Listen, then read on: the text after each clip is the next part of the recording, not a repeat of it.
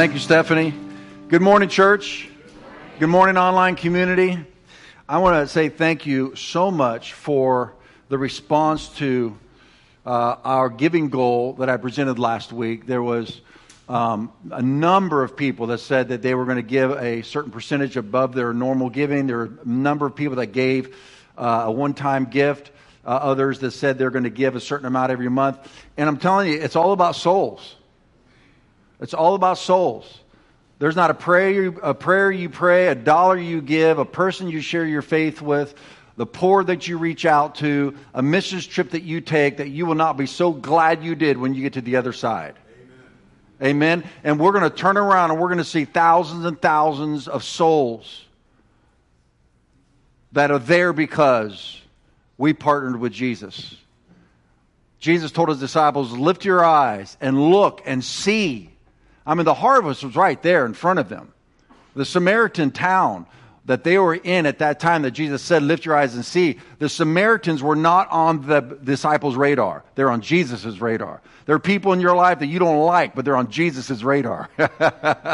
We got to get on his page, amen? Say this, say, Dear Lord, help me get on your page. Amen, all right. So today we're going to continue in our restoration series, and there's a revival starting to hit our nation. I mean, we have been praying about this for years for another revival. And it's starting to hit college campuses, and young people are just literally staying in the chapel for days and days and days. One young man, one student ran and got his mattress from his dorm room and brought it and put it in the chapel, and he's sleeping there. I mean, when the presence of God hits, you don't want to be anywhere else. How many of you want that? How many of you want a personal revival? How many of you want your relationship, your friendship with God to be tighter, more intimate than it's ever been before? See, the Holy Spirit is one who creates that. We don't create that. When the Bible says, love God with all of your heart, mind, soul, and strength, we can't do that. That's not a willpower. We fail at that all the time. There are times we're singing songs, and I love you with all my heart, and I'm thinking in my head, not really. Right? That's when I say, Holy Spirit, help me. The Bible says that the Spirit of God's Son has been put into our spirits so that the Holy Spirit cries out through us, Abba, Father. You see, the Holy Spirit is the source of revival. And so we need to continually yield ourselves to the Spirit of the living God so that we can truly be a Spirit-filled church. I mean, we can have it on our website. It doesn't mean we're Spirit-filled just because it says Spirit-filled, right? You can put out a revival banner, but that doesn't mean you're having revival. You just have a banner that says revival on it. The Spirit of God is the one that produces these things. Can I hear an amen? Amen. But there's a common denominator. And so in an effort to cross the line into a personal revival, a corporate revival, there is a common denominator that I've seen throughout every revival in the Bible and every revival in world history. And that is a repentance from sin. Our society has lost its seriousness over sin. But the Bible is very, very clear that sin grieves the Holy Spirit, quenches the Holy Spirit, and that we can resist the Holy Spirit. And so if the Holy Spirit is the one who breathes God's life on us, then we don't want to resist him, grieve him, or quench him, do we? No. And so it's a massive mistake for us to minimize the seriousness of sin.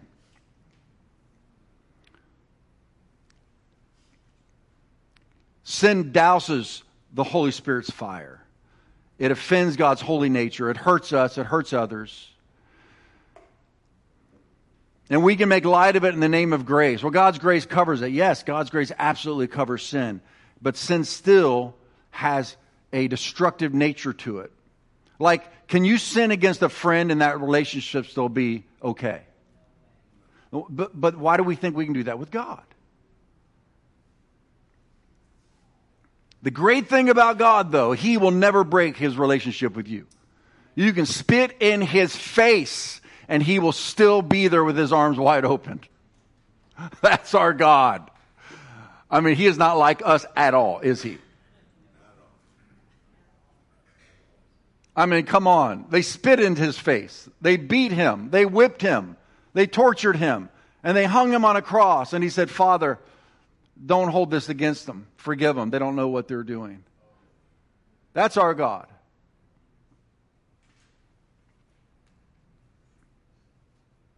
Sin has become a very unpopular word in our culture. It's offensive to us because it offends our demand to be independent. Nobody's going to tell me what to do, including God. It's out of fashion. It's archaic to some. We like the word, rather than sin, we like the word mistake, right? I made a mistake. Why do you think we don't want the word sin to be used anymore, especially when it applies to us?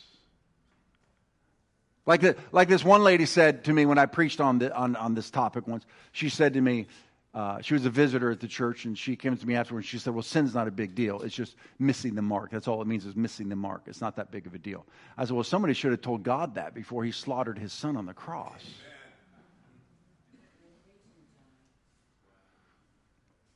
Here, I believe, is why we don't like to face our sin. Because sin brings with it something that is debilitating to us.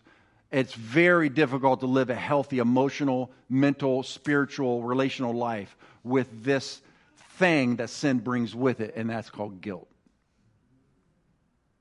We don't want that on us, right? That's why we play the blame game. Right? Isn't that what Adam said to God? This woman that you gave to me. Wow. Wow. Right? We got to get the guilt. We got to get the onus. We got to get the ownership off of us. This woman you gave to me. He blamed God. And then Eve goes, it was the snake. It was the serpent. The serpent deceived me. Right? Everybody's trying to get the stink off of them. It reminds me of my favorite scene in Toy Story 2. Remember the dinosaur Rex? He was riddled with social anxiety and insecurity. He felt so insecure and he was so frustrated because he couldn't roar like a dinosaur should and scare all the other toys, right? And he didn't like confrontation. And one time when it was Woody's birthday party, and he was so afraid that Woody was going to get another dinosaur that he would like better, and he said, I won't be able to handle that rejection, But in Toy Story 2, all the toys believed that Woody killed Buzz. But Rex didn't want to take sides, right? Because he doesn't like confrontation. And they finally, out of peer pressure, they convinced him to join them in ousting Woody because he killed Rex. And so he joined them. And then they find out that Woody did not kill Rex. And then here's my favorite line. Didn't kill Buzz. Thank you. You can help me preach. It's all right. God knows who he called. I told him when he called me, I said, this is a big mistake. I actually did. And so when Rex found out that Woody had not killed Buzz, he says, oh, great, now I have guilt.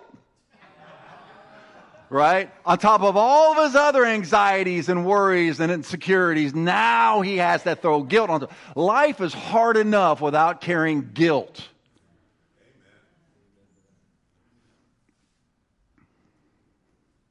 But God has a solution for our guilt. But if we don't deal successfully with guilt, it just grows. And it becomes even more debilitating. In my research on guilt this week, which is a fun thing to research, I ran across this video of this self-help guru who was saying that you should never feel guilty. And of course, everybody loves that message, right? Because we don't want it. But let me tell you something. Somebody who teaches that just doesn't understand what guilt is. It means your conscience is working. God put in us a conscience to let us know when we're doing wrong, which hurts us and hurts others. Amen. And the dangerous people on the planet are the ones that can harm others and not feel anything about it. They would call those sociopaths. The Bible calls it a conscience that has been seared. It calls it a hard heart.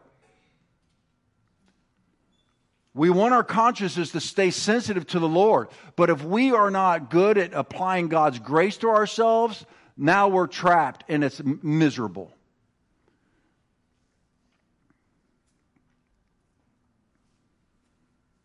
Because guilt is so crippling to our emotions and our sin is such our enemy, we'd rather excuse it, ignore it, deny it, or redefine it. No matter what we do with guilt, it still has a debilitating effect on the human soul.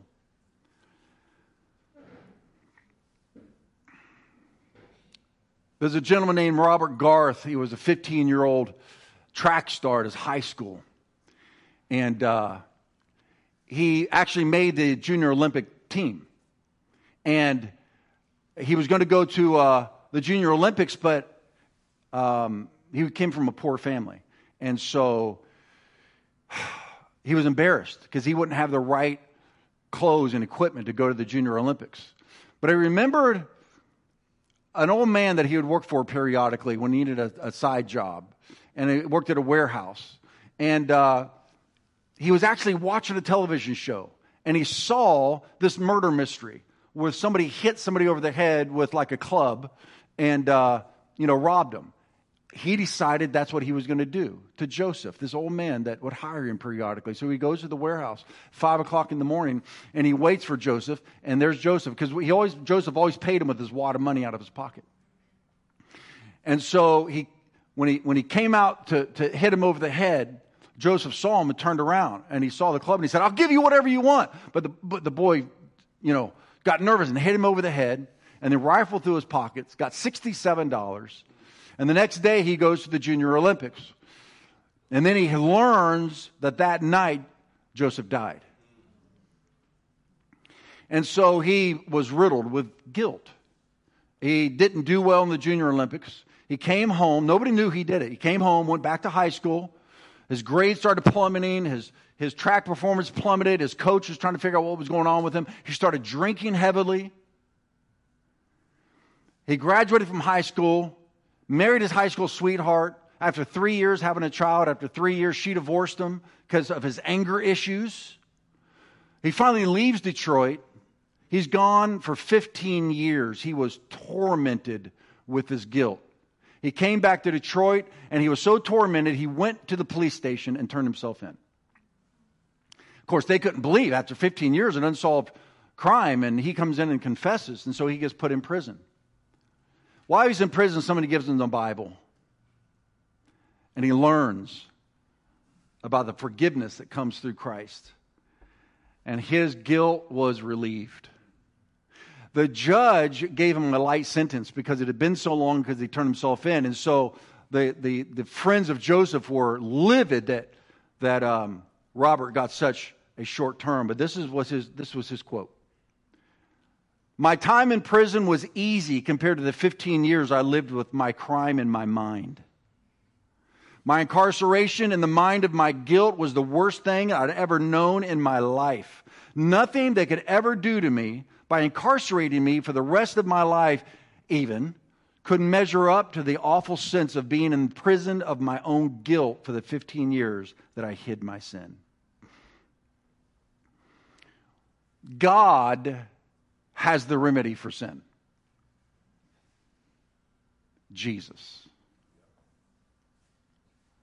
Look what the book of Hebrews says, talking to Jews who were in the Old Testament and they would sacrifice animals to try to wash away their sins. But that was just a foreshadowing of the blood of Christ, the Lamb of God, right? So it doesn't really take away sins. It was just a picture of when Jesus comes, the Messiah, the Lamb of God, his blood will actually take away sins. So with that in mind, look at this scripture.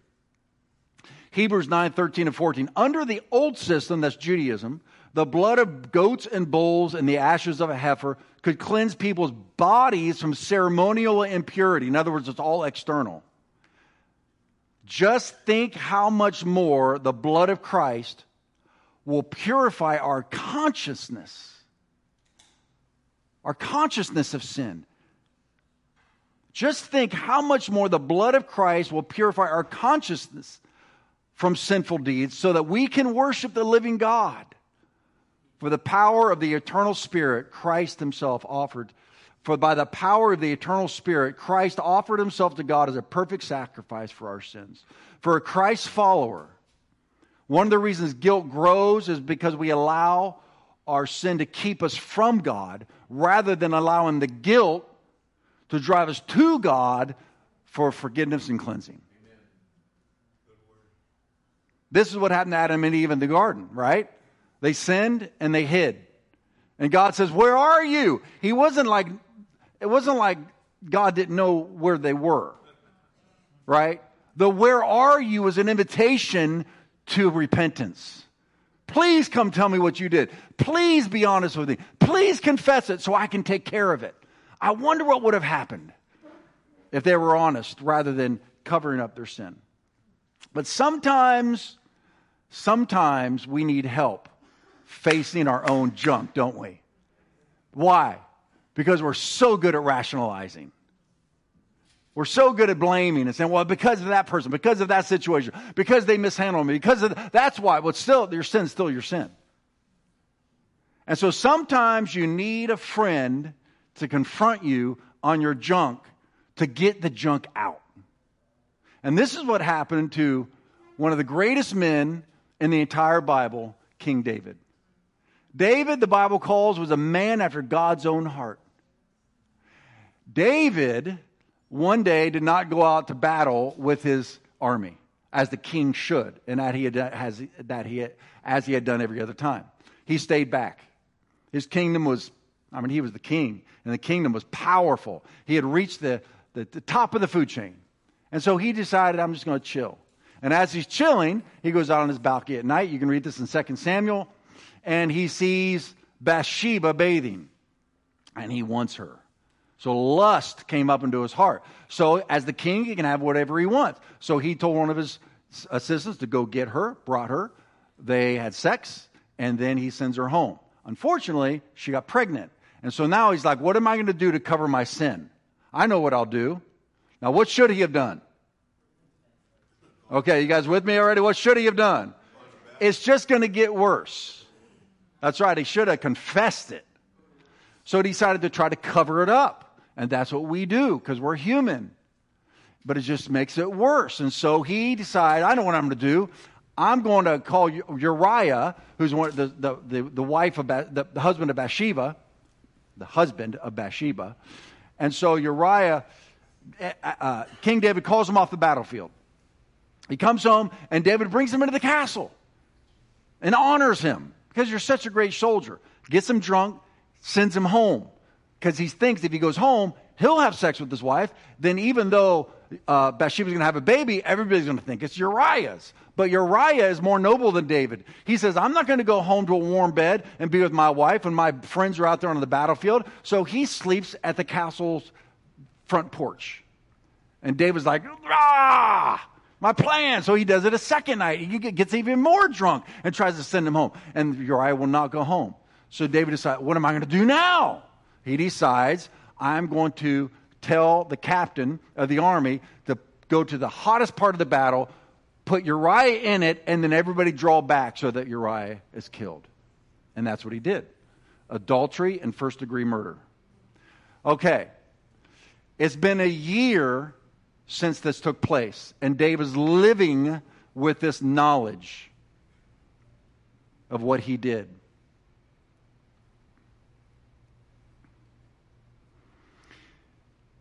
And so God speaks to Nathan the prophet and tells Nathan what David did. Because nobody knows but Bathsheba. Maybe she knows. Maybe she doesn't know. David knows that David's captain certainly knows. And so God tells Nathan, go talk to David about what he did. Now I want to ask you a question. Why do you think God is sending Nathan to confront David about his sin? What do you think? Nathan the prophet. Why do you think God is sending Nathan to confront David about his sin? David knows Nathan is the word of God. He's a prophet, so he's proven himself to be able to speak. Okay, so David will trust Nathan because Nathan's a prophet and he's proven himself. But what's motivating God to confront David about his sin? Because he wants to restore him. Ding, ding, ding, ding, ding, ding, ding. The $1 million answer. You see, the reason I ask that question is because so often we think that God confronts us of our sin to judge us and condemn us. That's why we hide from him. But God, who loves David, even though he committed murder and first-degree murder and adultery, God loves David. Can you believe it? God loves you. Even in the blackness of your sin, God wants to set you free. Set you free from the sin, set you free from the guilt of the sin, and to restore you and revive you again.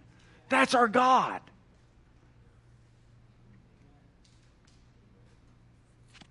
Many times we need people in our lives that will tell us the truth.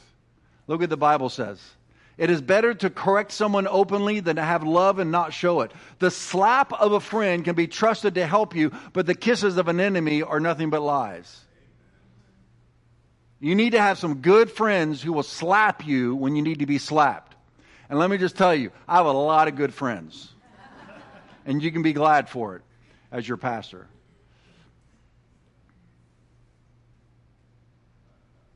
Psalm 32 correlates with Psalm 51. We're going to look at Psalm 51, which is the song that David wrote after he was confronted by Nathan.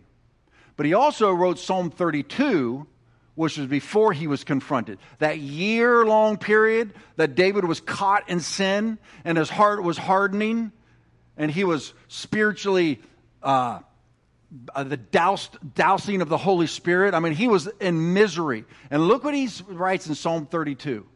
When I refused to confess my sin, my body wasted away, and I groaned all day long. That's the mercy of God, by the way. Day and night, your hand of discipline was heavy on me. My strength evaporated like water in the summer heat. Finally, everybody say finally. Look at this. I love this next part. Finally, I confessed all my sins to you and stopped trying to hide my guilt. I said to myself, I will confess my rebellion to the Lord, and you forgave me, and say it out loud. All my guilt is gone. Now let's go to Psalm 51 and look at conviction, confession, and restoration. I want to say to you again, the reason that God will confront you about your sin is to set you free, not to condemn you. All right, so Psalm 51. This is the song that David wrote after he was confronted by Nathan. Have mercy upon me, O God, according to your loving kindness, according to the multitude of your tender mercies. Blot out my transgressions. Wash me thoroughly from my iniquity and cleanse me from my sin. Whose sin? Whose sin? My sin. That is the first step in being set free, is you have to take ownership of your sin. We know David took ownership of his sin because in the first 3 verses, look at these pronouns that David uses. Me, my, me, my, me, my, me, and I. David owned it. And he didn't compare his sin to other people's sins. Like, well, I didn't do as bad as the pagan kings in other nations, and they were doing some horrendous things in other nations, sacrificing their children to Moloch in the fire and all sorts of sexual perversion and torture. And compared to what David did, he's looking good. But we cannot compare our sin to others because our sin is still our sin. And it's still staining our soul. And it still is producing the guilt that we have to live with. Do you know that psychologists say that the discipline of a child brings them peace? You say, why would that be? Because God has given every human being a conscience. In fact, the Bible says we'll be judged by our conscience. Like when we are face to face with God, He says that He has put a conscience in us so we know right from wrong, so we'll be judged by our own conscience when we are with God. Romans chapter 1. And so a child that has a conscience, they know they've done wrong. They know they've lied to their parents. They know they cheated at school or whatever it is that you did. And they know that it's that sin is in them. And when a parent disciplines the child for the sin, it actually brings a resolution to the injustice, and the guilt leaves, and they're back at peace on the inside. And if you don't deal with that sin, and we keep minimizing it, it stays there, and it grows, and it will distort your personality. David did not blame anybody else. He didn't say, well, my captain should have told me that I should have been out to battle. You know, Bathsheba should not have been bathing out in public like that where I could have seen her, right? Well, God, you know, I'm lonely, and so God understands because I'm lonely. No, he said, me, my, me, my, I. That's the first step to your freedom. And we see that David took his sin seriously by these 3 words he uses for sin. Remember I told you about the lady that told me it just means missing the mark, so it's not a big deal? Look at the 3 words David uses. 1, transgressions. It has the idea of crossing a boundary. That's the law of God, that we cross that boundary. Now our culture, being a post-Christian culture, has gone way beyond God's moral boundaries, his absolute truths. And the conscience of our culture is getting more and more desensitized to sin. But sin still has its effect. We can play these mind games. We can say there's no absolute truth, but it doesn't mean there's not any absolute truth. We can say there's no heaven and hell, but it doesn't mean they disappear. We can make God into the image we want him to be, but he's still going to be who he is. And then one day it all is going to be revealed. So David gets honest. He wants freedom. He says, I've transgressed. Then he uses the word iniquity, which has the idea of twistedness or perversion. That's the core of your being, all the way down to the core of your human identity, where we are twisted and perverted. That causes us to do such heinous things. And then there is sin, which means falling short or missing the mark, which is the one we like the most because it's the lightest of the 3. But here's the good news. David knew God's mercies.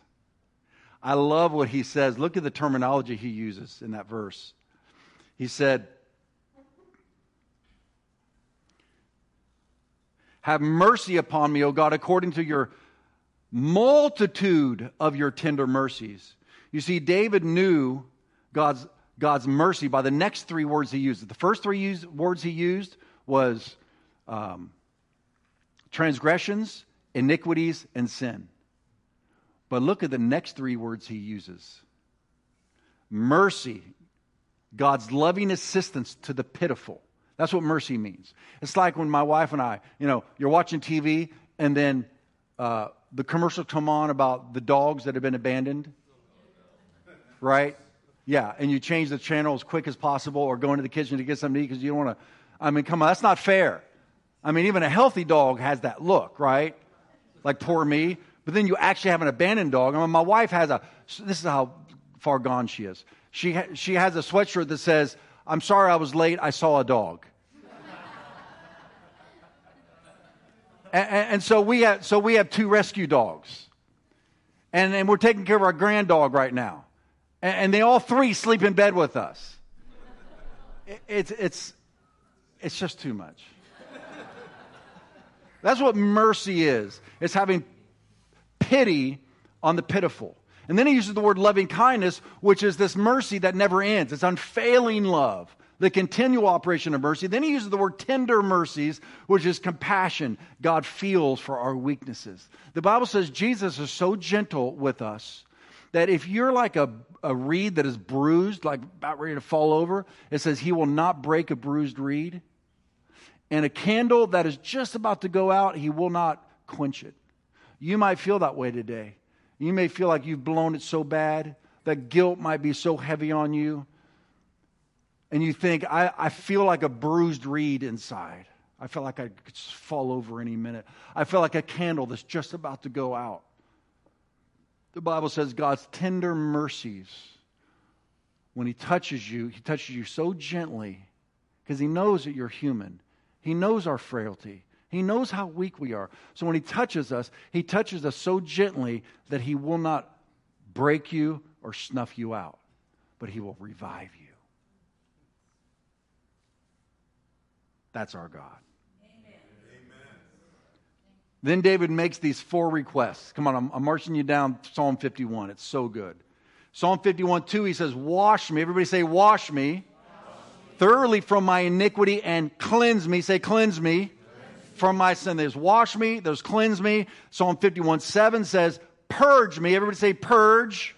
Purge me with hyssop, and I shall be clean. Wash me, and I shall be whiter than snow. Psalm 51:9, he says, hide your face from my sin and blot out. Everybody say, blot out my iniquities. So here, he now is saying, okay, I've confessed my sin to you. I've been honest about it. And now I'm asking you to do these 4 things. Wash me, cleanse me, purge me, and blot out. Now, here's what these 4 words mean. To wash means it's not a casual rinsing. It literally means beating or kneading to get something more than just the surface dirt out. Like my Ramona track hoodie. I love that. I've had 6 kids go through the system. They've been in sports, and I think maybe it's a volleyball hoodie. And somebody else in the house wore my hoodie, and so there were stains all over it. 2 of my kids in the house just went like this. And there were stains all over it, and they weren't going to come out. And I'm like, doggone it. That's one of my favorite hoodies, right? And so Hope said, oh, I can get those out. And I'm like, no, these aren't coming out. So she washes it, and they didn't come out. And then she washed it again, and she handed it to me, and all the stains were out. I said, how'd you do that? She goes, well, the first time it didn't come out. The second time I used this on it, I used that on it, I put it in a dog. I was like, wow, I was shocked, right? But she knew how to do a deep cleansing on that favorite hoodie of mine so that it would come out nice and clean, as though it had never had a stain on it. That's the kind of wash David's talking about here. He knew that God could wash his sins all the way to the core of his being, so it looks like it never even happened. And then the word cleanse me is a technical word used in the Old Testament for cleansing a leper of leprosy. Sin is leprosy of the soul. And yet God's cleansing and healing is so pervasive, literally, it removes leprosy of the soul. And then he says, purge me. This word is based on the word sin, chadath, which literally means descend me. How many of you would like to be descend today? Come on. It means, it's the word for descending. And when he says purge me with hyssop, they would take hyssop, which is like a brush, and they would that's what they used when they took the blood of the lamb and put it over the doorpost. The Jews did put it over the doorpost of their house. So when the death angel came through Egypt, it would pass over that house because there was blood on it. He's saying, purge me with hyssop. And they would also use hyssop in the Old Testament, when a person came in contact with the dead body, they had to be purged with hyssop. So you got to think about why David's saying this. He had Uriah killed, a pre-planned first-degree murder. He had death in his soul. He says, purge me with hyssop. In the Old Testament, there was no forgiveness for murder or adultery. And David committed both of them. So he's going to God saying, you are the only one that can do anything about this. And you're in the same condition, and so am I. You cannot forgive yourself. The priest cannot forgive you. I cannot forgive you. Only God can, and God will. Do you remember the time that those 4 friends tore the roof in the house in the New Testament, tore the roof in the guy's house because it was so crowded because Jesus was in the house teaching that you couldn't get in the front door, so they ripped a hole in the roof and they lowered their friend down on the mat who was paralyzed.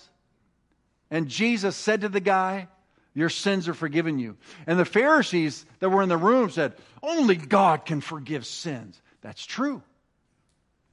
And Jesus, the Son of God, said to them, just so that you know I can forgive sins, in other words, I am God, rise up and walk. And the crippled man gets up, and Jesus says, what's easier to say? Your sins are forgiven, or to rise up and walk? I can do both. They're both the same to me. Can I hear an amen? And so David knows this about God. He's like, according to your laws, I should be stoned to death, but I'm crying out for the multitude of your tender mercies, O God. Cleanse me, purge me, wash me with hyssop. This is what Peter said on the day of Pentecost, when it was the first sermon in the New Testament. And 3,000, they cried out to him, what must we do to be saved? You see, Peter did not give a seeker-sensitive message. Peter stood up and said, you killed the Lord of glory. His blood is on your hands. You see, there's no revival without repentance. And there's no repentance without strong preaching like I'm doing right now. I would not be your friend if I pulled punches on this topic. Because you'll live having quenched the Holy Spirit. And you'll wonder why, how come I'm not excited about God? How come I find the Bible boring? Right? How come I don't want to be part of these things? Well, maybe because the Holy Spirit in you is quenched and grieved and been resisted. So there's no spiritual revival in your soul.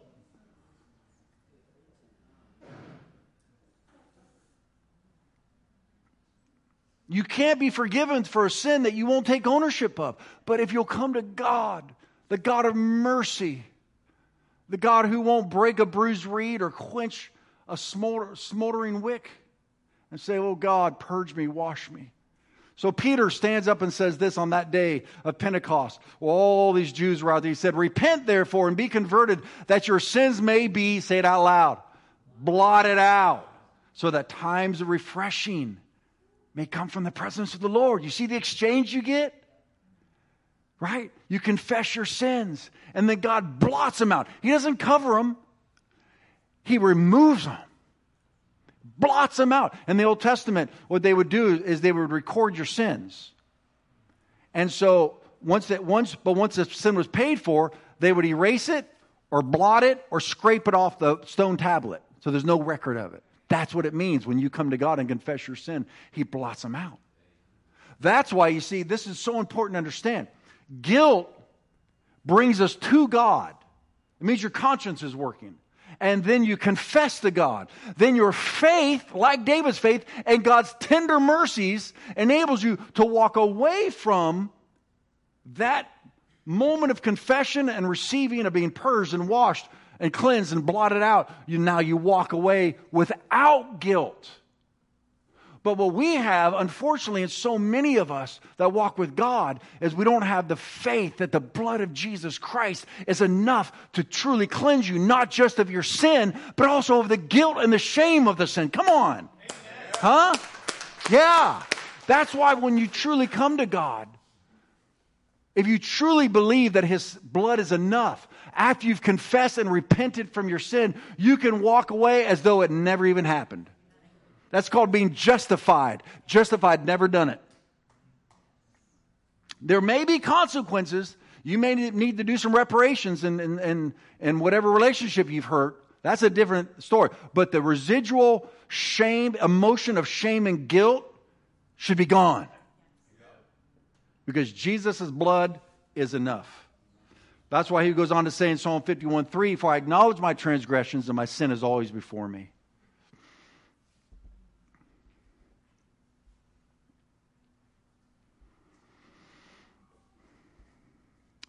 Psalm 51:4, against you and you only have I sinned and done this evil in your sight, that you may be found just when you speak and blameless when you judge. This was a really important part of David's revelation. He says, against you and you only have I sinned. Well, that's not true though, right? I mean, who else did he sin against? Who? Bathsheba? Uriah? His kingdom, all the people that he's the king of, his captain, the child who lost his life as a consequence. Huh? Is that the 2 wives?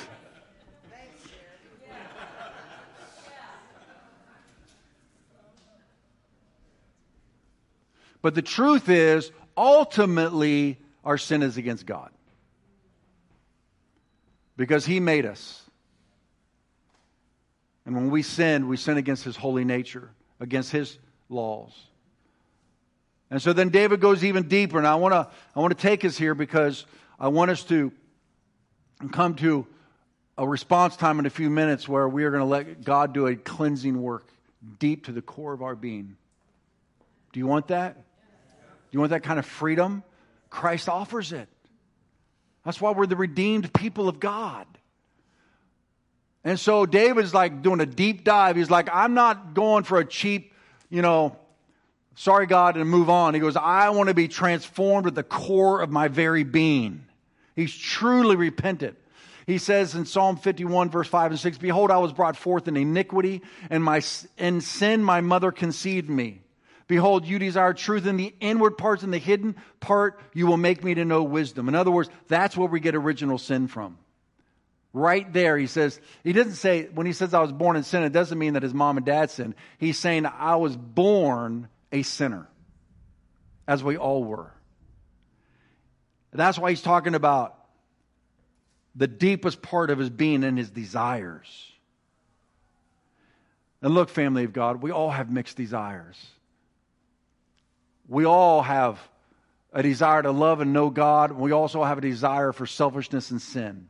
Anybody else fighting that battle on earth, or is that just me? Huh? Right? We want to do what's right, but our flesh wants to do what's wrong, and there's this tug on the inside. Now, what some people do to get rid of that tug, they just throw in the towel, and they decide, I'm just leaving Christianity, I'm leaving this moral religion, and that way I can just be free of guilt. That's a lie. Because your sins are just going to pile up on you. Stay in the fray. You got to stay in the battle. You can't give in to sin. It's destructive. But we got to understand the power of the blood of Jesus for forgiveness, but also the power of the Holy Spirit for deep inward transformation of the core of your being. You can be changed. In fact, look what the Bible says in Philippians 2:13. For God is working in you, giving you the desire and the power to do what pleases Him. Hello. Isn't that good news? God is working in you to give you godly desires and the power to live out those godly desires. It's all Him.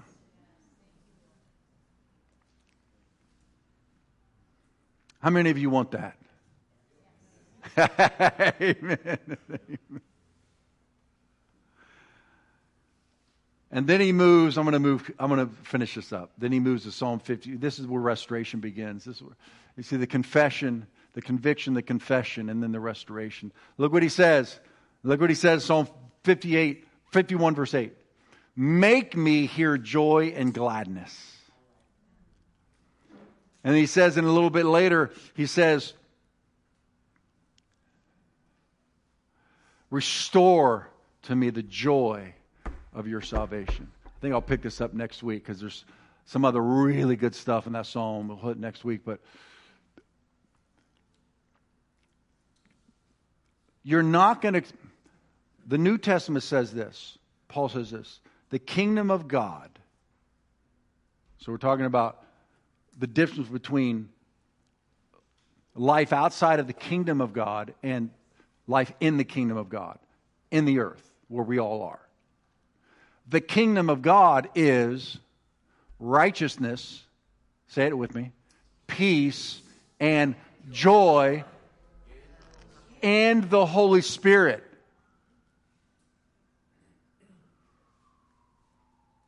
So after he is convicted and then confesses, he then says to God, make me joyful again. And then he goes a little bit later in that passage, he says, restore to me the joy of your salvation. He knows that God's the source of his joy. And he had lost his joy for an entire year. Some of you have lost your joy maybe longer than that. You've been out there eating the wacky weed, and you like this. Well, that's what sheep do. When sheep go straight from the fold, they get out there and they start eating stuff they shouldn't be eating, and they get bloated, and then they fall on their back, and their feet are straight up like this is you. And if you get this on camera, just so you can see. And so you're out there, and you go away from church, you go away from God, and you're getting into sin, and you're eating the wacky weed. And then what happens? You get so bloated and fat, you end up like this. Is what the sheep ends up like this, and then their legs start to get stiff, and they're like Some of you, that's where you are, right? And you need a shepherd, so the shepherd goes out and finds the sheep that was eating the wacky weed and picks it up. You've seen the picture of Jesus with a sheep on his shoulders. That's what shepherds do, and bring it back to the fold. And put the eye salve on your eyes, anoint your head with oil. That's what a shepherd does to a sheep. Brings restoration to his sheep who he loves so much. Some of you need spiritual restoration today, which is what I called this message, spiritual restoration. And it's here for you because he's here for you. So let's all stand.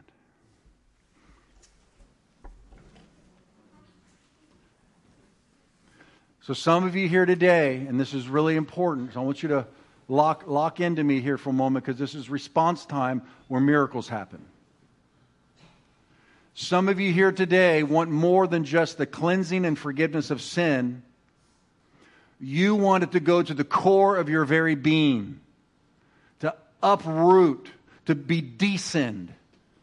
Now, look, I'm not saying that the temptation for sin is going to go away, but here's the difference, because I've been addicted before, so I know what an addiction does. I know what it feels like. I know how it dominates you, and you can't get out. An addiction is like this. James, come here. An addiction feels like this. Okay. Turn around. This is what addiction feels like.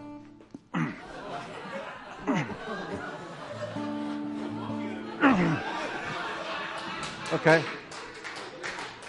Anybody ever felt something dominate you like that? Anger. Sorry, you didn't know that was coming. I've never felt it like that. He says, I've never felt it like that before. He's like, I've been addicted, but not like that. Well, then thank God, brother. An addiction just literally dominates you. It could be greed. It could be lust. It could be the offense that Gary was prophesying earlier, where it's just controlling you. You're penned in. When you get set free because the Lord descends you, He purges you to the core of your being, that thing doesn't like disappear from the earth. The difference is it's like before it was living in bed with you. It was in your house. It was in your face. It's always talking to you. Once you get delivered, it's like it's over here going, asking permission to come back in. It's on the outside of the house, knocking on the window. Can I come in? And you have the power, once you've been delivered at the core, to say, no, you are not allowed back in this house. So come on. Let's go for some forgiveness this morning. And let's go for some purging and washing and blotting out of our sins.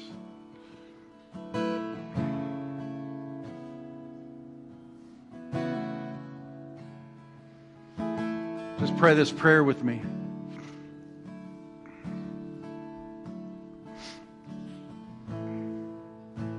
And as the band is coming up, I'm going to ask you guys to join me in this too, because band members are not immune to the need for forgiveness.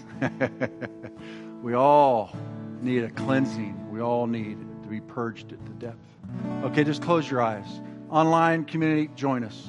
Just close your eyes where you are. If you want to be free, just close your eyes.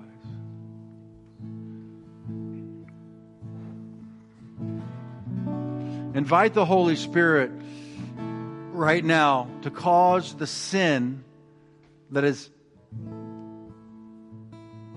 frustrating your relationship with the Lord, giving you a guilty conscience, controlling your spirit, cause you to live with a nagging emotion of guilt. Just be bold and ask the Holy Spirit. Say, bring that up into my mind right now. I'm not going to be afraid because I know the tender mercies of my God. It could be a person's face that comes up. It could be a sin addiction that you have. Oh boy, I feel some demonic strongholds being loosed right now. Come on, just ask the Lord. Say, Lord, forgive me. Just go ahead. Say, Lord, forgive me. Purge me. Wash me. Cleanse me.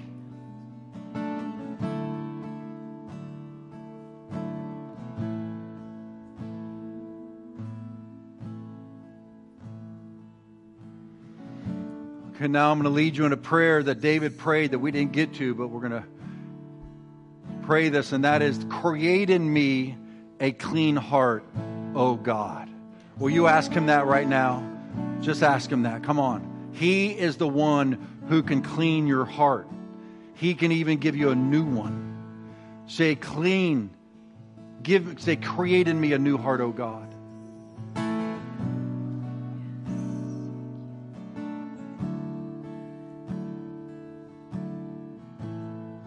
Now fully receive his forgiveness and his cleansing and his creating of a new heart.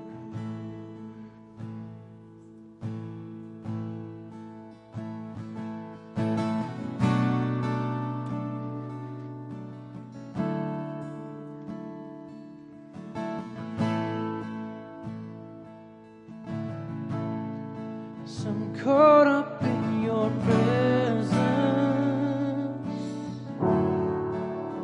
I just want to sit here at your feet. I'm caught up in this holy moment. I never want to leave. Oh, I'm not here for blessings. Jesus, you don't owe me anything more than anything that you can do. I just want you. Sing, I'm sorry, 'cause I'm sorry when I've just gone through the motions. I'm sorry I just sang another song, so take me back to where we started. I open up my heart to you. Sing, I'm sorry when I've come. Oh, I'm sorry when I've come with my agenda. I'm sorry when I forgot that you're enough. Take me back to where we started. I open up my heart to you. Let's open up our hearts to him today. Oh, I'm caught up in your presence. I just want to sit here at your feet, 'cause I'm caught up in this holy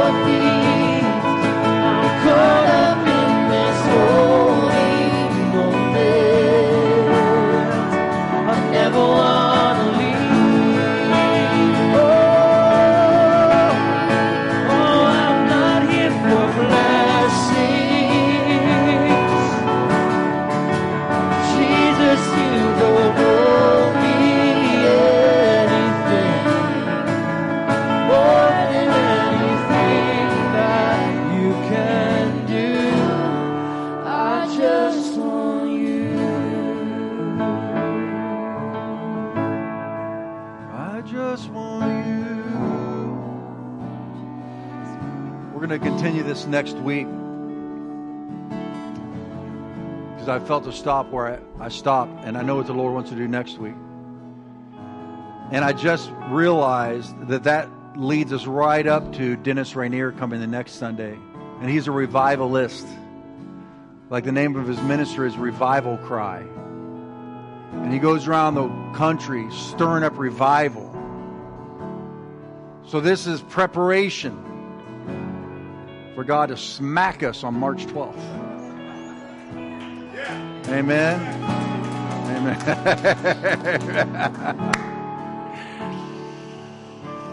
Some of you did not get completely free right there. And you want deliverance. And so I'm going to call the prayer teams up. If you're in the prayer team ministry, please come up front and be ready for anybody to come up for prayer. If you've never given your life to Jesus, now is your moment. You can't earn your way to heaven. I was witnessing to a manager at Verizon this week, and I just said that purgatory is not real, and being water baptized as a baby doesn't wash away your sins. It's a very non-confrontational. But I gave her some scripture. She said, I want to research to see if the things you say are true, which is the best answer. So I wrote down some scriptures. So I'm going to talk with her again. But what I was saying to her, I want to say to you, if you've never given your life to Jesus before, you'll never make it on your own. Jesus is the only way. Because you have sin that you're accountable for, but Jesus took care of it on the cross. But you've got to receive that.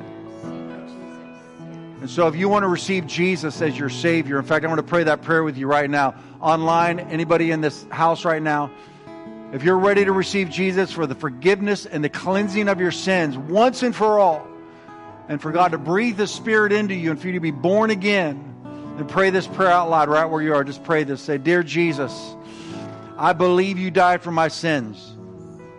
I believe you rose from the dead. And I need forgiveness. I need to be made new.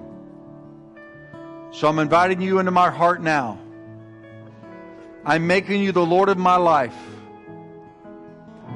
I now confess Jesus Christ as my Lord and Savior from this day forward.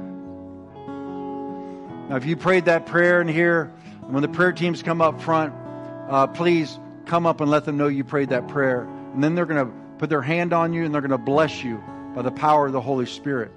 If you gave your life to the Lord just now online, please comment so we can get back to you and pray with you as well. So